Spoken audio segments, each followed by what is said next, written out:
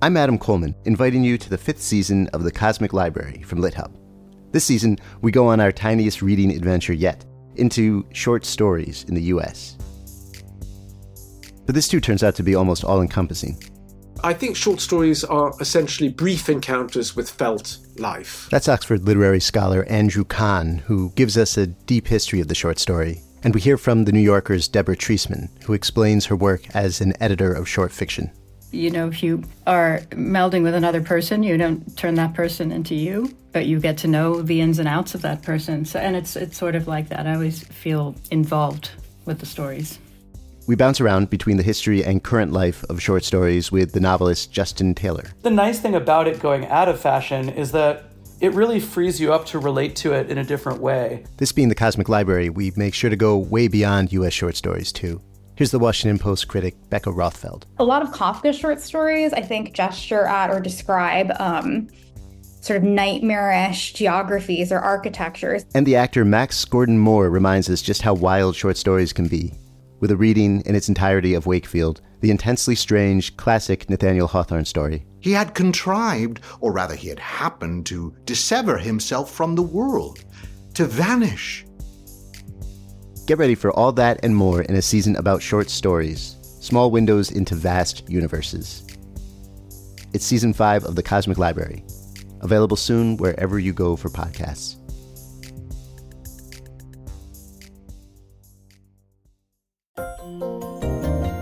And I wanted to do the impossible, which was to reach back through time and to stop what was to come next. Was that my mother would go on to lose 2 more children, a war, several farms, and then profoundly lose her mind. And what I realized is that it took her such courage to regain her mind. And it took more than that, it took self-forgiveness.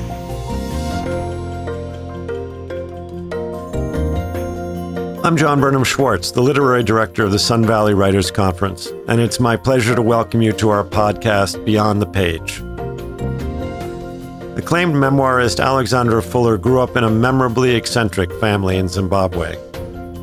As she has said about her first book, the emotionally indelible and often hilarious Don't Let's Go to the Dogs Tonight, people think the book is a love letter to Africa, but really it's a love letter to my mother.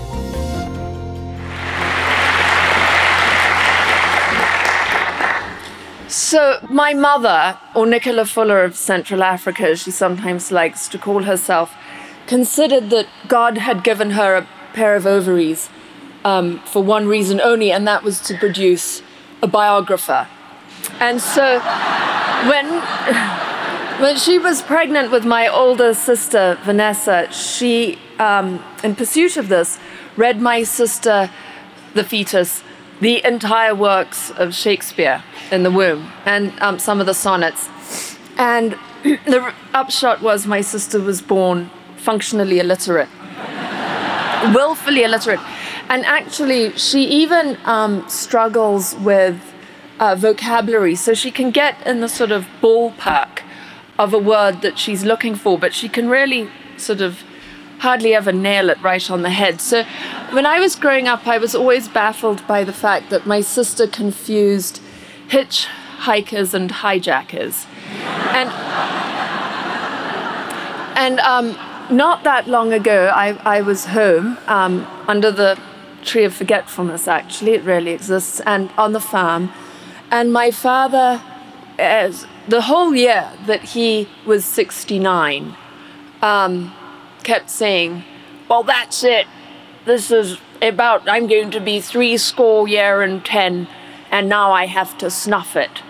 And we would say to him, you know, Dad, it's just because it's in the Bible. It's not like an instruction or anything. And he said, no, I'm not going to bat some other chap's innings. That's not cricket. So we had to... I know it's so much fun having parents that live in Zambia. I can just keep throwing them under the bus, and there's really bugger all they can do about it. So anyway, we now have to troop out to the baobab tree under which my father wants to be buried, and so he selects the tree that he wants to be buried under. But my mother, who does not like to be absent from any drama. Now she has to select the tree she wants to be buried under, and it gets kind of competitive, and my father considers that her tree's too close to his tree. And he is, with good reason, terrified that her dogs will dig him up. And so he moves his tree a quarter of a mile away, and then Mum moves her tree. And I mean, this could have gone on all night. So my sister and I said those magic words which always managed to rein my parents in, which was, gosh, look at that, isn't it cocktail hour? And that line, by the way, works, whether you use it at 6 a.m. or 6 p.m. And so they went back to the Tree of Forgetfulness, and we had a few cocktails, and then we had some lovely South African wine. My parents drink, in Afrikaans, I love this, they call it papsak. It's the wine that comes in the tinfoil bag, and it's called papsak because when you drink it, it goes flat. And my mum says, but it's silver, and it's probably pure silver. And if you think about it that way, it's just fabulous. And she says, and anyway, you're American, and you Americans are very fond of your teeth. And this wine is fabulous because it works both ways. You drink it and it can get you drunk, but also it strips the enamel off your teeth, and so you'll have gleaming fangs. So we'd drink a box of papsak, and then we're talking about my dad's funeral, as one does, and my sister gets quite tearful and sort of maudlin. She goes, my God, Bobo, I can't stand it. When Dad dies, you're going to have to do the urology.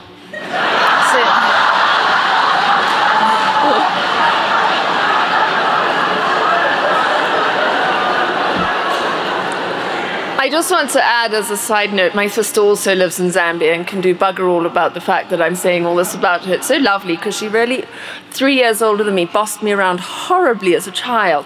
So I just want to warn you, if you're nasty to anyone in your family, be careful. You don't know if they're going to grow up and be a writer.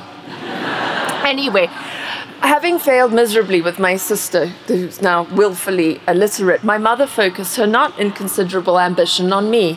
And luckily for her, the Rhodesian government and a war kind of coincided with her efforts, because when I should have been going into kindergarten, it was too dangerous we lived on the eastern part of what was then Rhodesia, now Zimbabwe, and there were landmines in the road between our house and the school, and they didn't think that was very good for the health of 5-year-olds. So what the government did was send out correspondence courses, and the mothers were supposed to teach their children at home, which I'm sure was fabulous for some children, but I had my mother. And so what she did was she'd get this correspondence packet from what was then Salisbury, now Harare, and she'd look through it. I have vivid memories of this. Take out the mathematics, and she would sort of throw that over her shoulder, and she would say, don't worry, Bobo, you can always pay someone to count for you. Now, you can never pay someone to write for you, though, so who are you going to write about? And then she would carry on living a kind of incredibly dangerous life that I watched from as much of a distance as I could. And I would write the story of the week that I would send back to Salisbury. It was supposed to be an essay about what you'd done that week. And they kept sending back reports saying, this is a very creative and imaginative story, but we're supposed to be sticking to the truth. Anyway, I then went on to school where I failed miserably at mathematics. I still can't count. I didn't actually understand the concept that you could count to 100 until I was about 15. And I went on to university, and then I came back to Zambia, and I met an American river guide, and I fell in love with him, and we got married and had a baby, and then I got malaria and nearly died, and that made my American husband a little bit freaked out. And so he decided to take, because Africa's all very nice and romantic and lovely until it starts doing things like that to you. After getting married, Fuller moved with her husband to Wyoming, where she still lives. America, Fuller observed, was filled to overflowing with two things she had ached for all her life, but until then never had: pop culture and freedom of speech. It was a thrilling if complicated transfer of allegiances. Her children were U.S. citizens, but she was not. A situation that, a few years later, she decided to change. What she did not foresee at the time was that it would be in America, and as an American, that she would become a writer. I thought I'd better become an American citizen, or they're going to throw me out of this place, and my children are US citizens. Forgive me, I once said American citizen in Canada, and someone threw a maple leaf at me. And so I went through the class to become a US citizen, and my father said, "That's good, because we never really wanted you anyway." And I was terribly moving. I went to Kemmerer, Wyoming to get sworn in, and the most dignified person they could find to do the swearing in was the dentist. And we were all sobbing, actually. It was an incredibly moving ceremony. Well, for one thing, I had to renounce the prince. And I said, you know, if you mean the chap with big ears, I think I could just about manage that. But if you mean the fellow who sang Purple Rain, I won't. And, but what the dentist said to us, and I loved this, and there were people from Honduras and Guatemala and El Salvador and Mexico, and a Canadian, God knows why. And there I was. And the dentist said to us, whatever has brought you from your place that you love, of course you love the land that birthed you, but whatever hunger, and whatever anger, and whatever need, and whatever sorrow has brought you here, we welcome those things. Don't lose them. Give us your anger and your hunger and your sorrow, and never lose that. And it was the most wonderful blessing, because what I knew was that the thing that I'd hungered for all my life was my voice, and that now I was here and it was protected. And that was the greatest gift.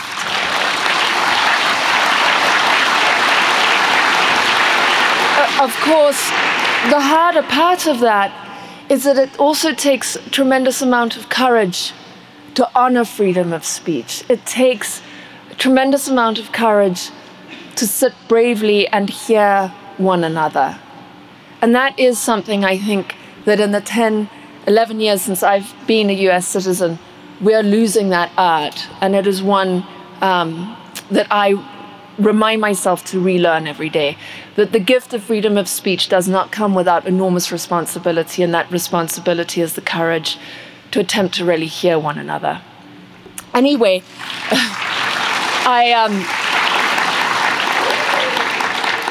I wrote, I had to be a writer. I didn't really have a choice because I couldn't count.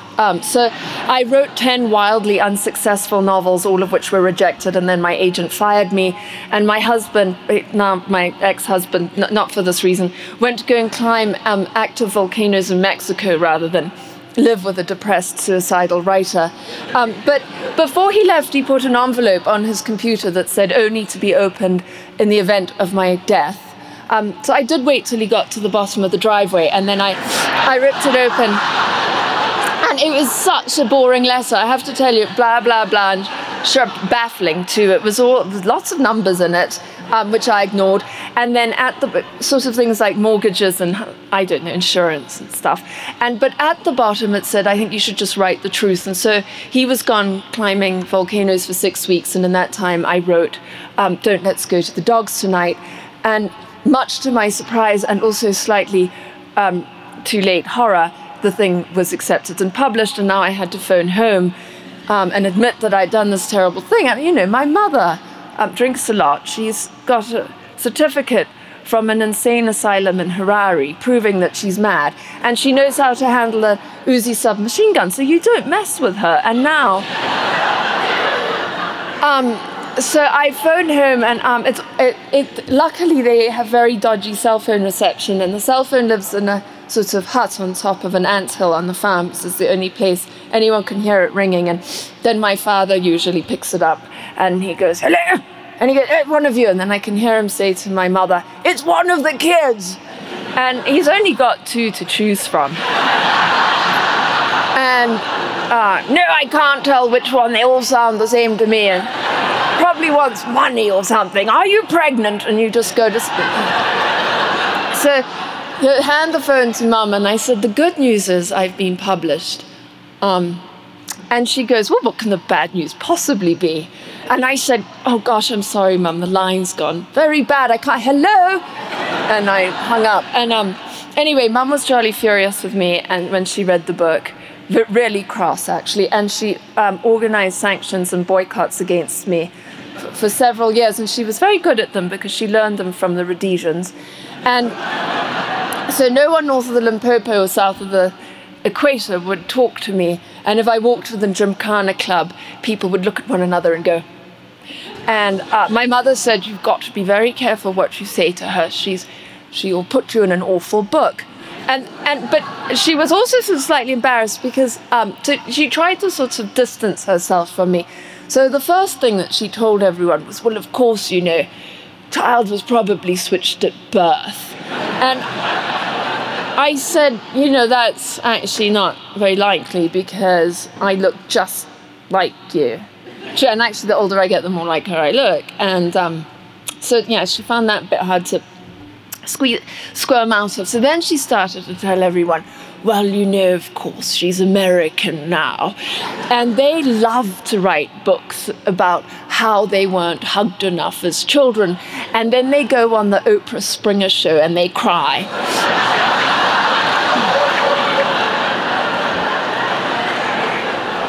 Which makes it sound as if my mother doesn't love Americans, which is actually not true. She is crazy about the US. She came over here to visit me with my sister, the functionally illiterate one. And I don't know how many of you are not US citizens, but if you're not from here, they make you fill out this green form on the airplane that says things like, are you now, have you ever been a Nazi? And are you a terrorist? And do you plan to blow up the country? And are you carrying drugs? And do you have more than $1 million and are you armed to the teeth? And, blah, blah. And so, do you have contagious diseases? And my sister didn't bother to read the thing and she just went, yes, yes, yes, yes. The whole way down. And my mother says, it was just fantastic. We got to Atlanta and the Border Patrol seized your sister and frog marched her off, and he had to waddle because he had a gun strapped to every appendage. And they took her into this little room, and I could just see it was a slither of glass, and I could peer through it. And it was just your sister and 1,000 weeping Mexicans. It was heavenly.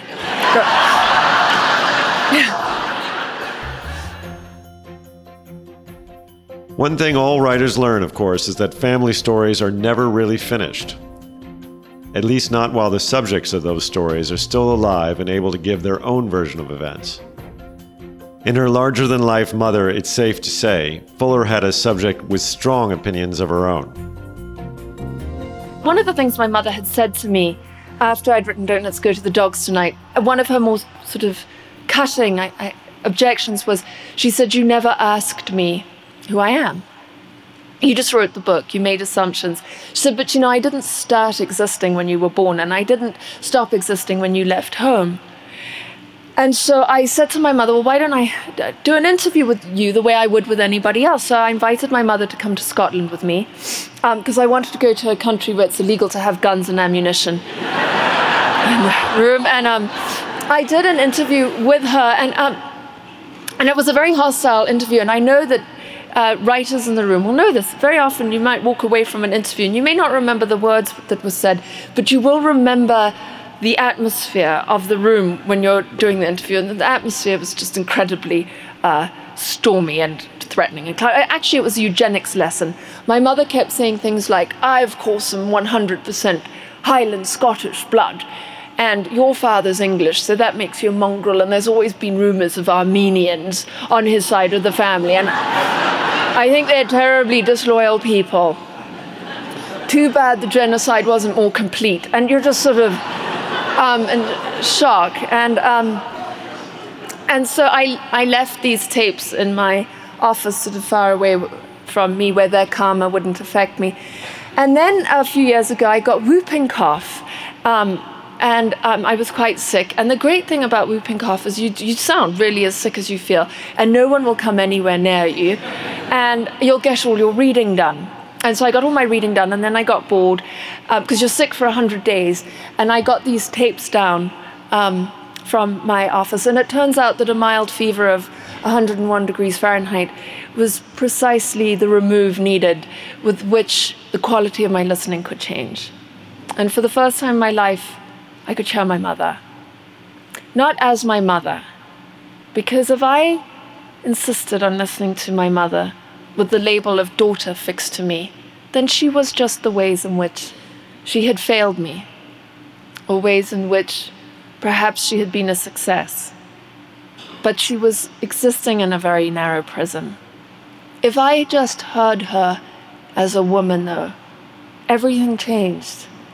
And she was telling me about the death of my older brother. My mother was 24 years old, and as I was listening to the tapes, I realized that I was almost old enough to be the mother of the woman that had lost that child.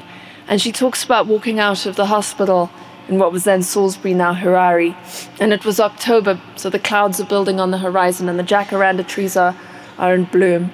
And the flower sellers are selling their agapanthus in Meikle Square. And my mother said this: it was impossible. The world was carrying on, but my world had ended. And I wanted to do the impossible, which was to reach back through time and to stop what was to come next. Was that my mother would go on to lose 2 more children, a war, several firms, and then profoundly lose her mind. And what I realized is that it took her such courage to regain her mind. And it took more than that. It took self-forgiveness.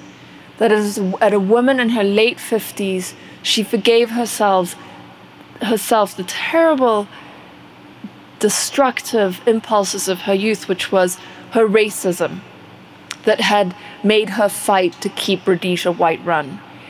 She granted her soul amnesty for the decisions she had made to stay in a violent country and lose 3 of her children. And she allowed herself the full, uncensored, politically incorrect, self-celebrating expression of herself. And so I wrote Cocktail Hour Under the Tree of Forgetfulness in tribute to that woman. This does not take away from the fact that my mother is still my mother. I sent my eldest daughter out to visit her last summer. My daughter's 18, and she came back from Zambia, and she said, "My God, you underwrote that woman."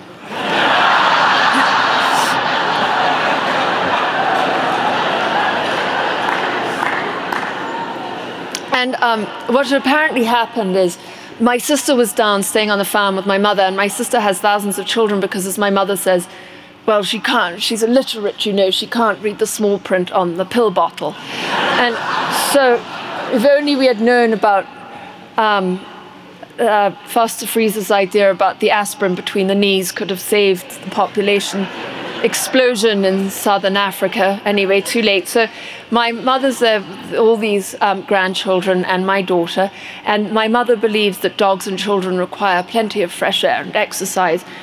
Code for death march. So every evening she drags you out on this walk, and they walked up to a tree, and my mother goes, that's very interesting, there's a hole or something there, let's go and explore it. So they walk up to the tree, and it turns out to be a wild beehive, and the bees, first they're just sort of buzzing around, and then they start swarming, which I think is sort of reasonably bad news for any bees, but super bad news if they're African wild bees. So my mother, who recognizes this before anyone, says, "Save the dogs." And she scoops up as many dogs as she can, and she swats her grandchildren to the ground, and she runs for safety. And to her credit, my daughter confronted my mother and said, "Do you know, Granny, you swatted your grandchildren to the ground and you saved your dogs." And my mother said, "Well, my experience, grandchildren, easy come, easy go. Dogs are very special, though." And so... But the karma being what it is, my mother was the only one that got stung, and which you would think would be bad news for her. But my daughter had wanted to take a photograph of my mother, and my mother kept saying, "Oh, you can't. I look like a love child between Joan Didion and Keith Richards, and I refuse for you. Take a photograph of me, and then you're going to put it on your Facebook machine, and everyone will see it." So she wouldn't allow my daughter to do that. But then when she got stung by the bee, her face swelled up like a football. And she said, well, look at that, not a single wrinkle. Who would have thought it? Bees are nature's Botox. Take as many photos as you like. So thank you very much.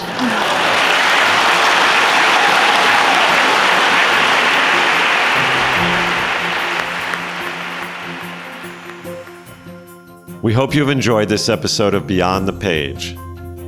To hear Alexandra Fuller's unedited talk, to explore the free archive of Sun Valley Writers Conference recordings, and to learn more about the conference, please visit svwc.com. I'm John Burnham Schwartz, and thanks for listening. Beyond the Page is produced by John Burnham Schwartz and James Tooley. Original music by Dean Grinsfelder, and production support provided by Jay Shilliday, Michael Neese, and the Network Studios.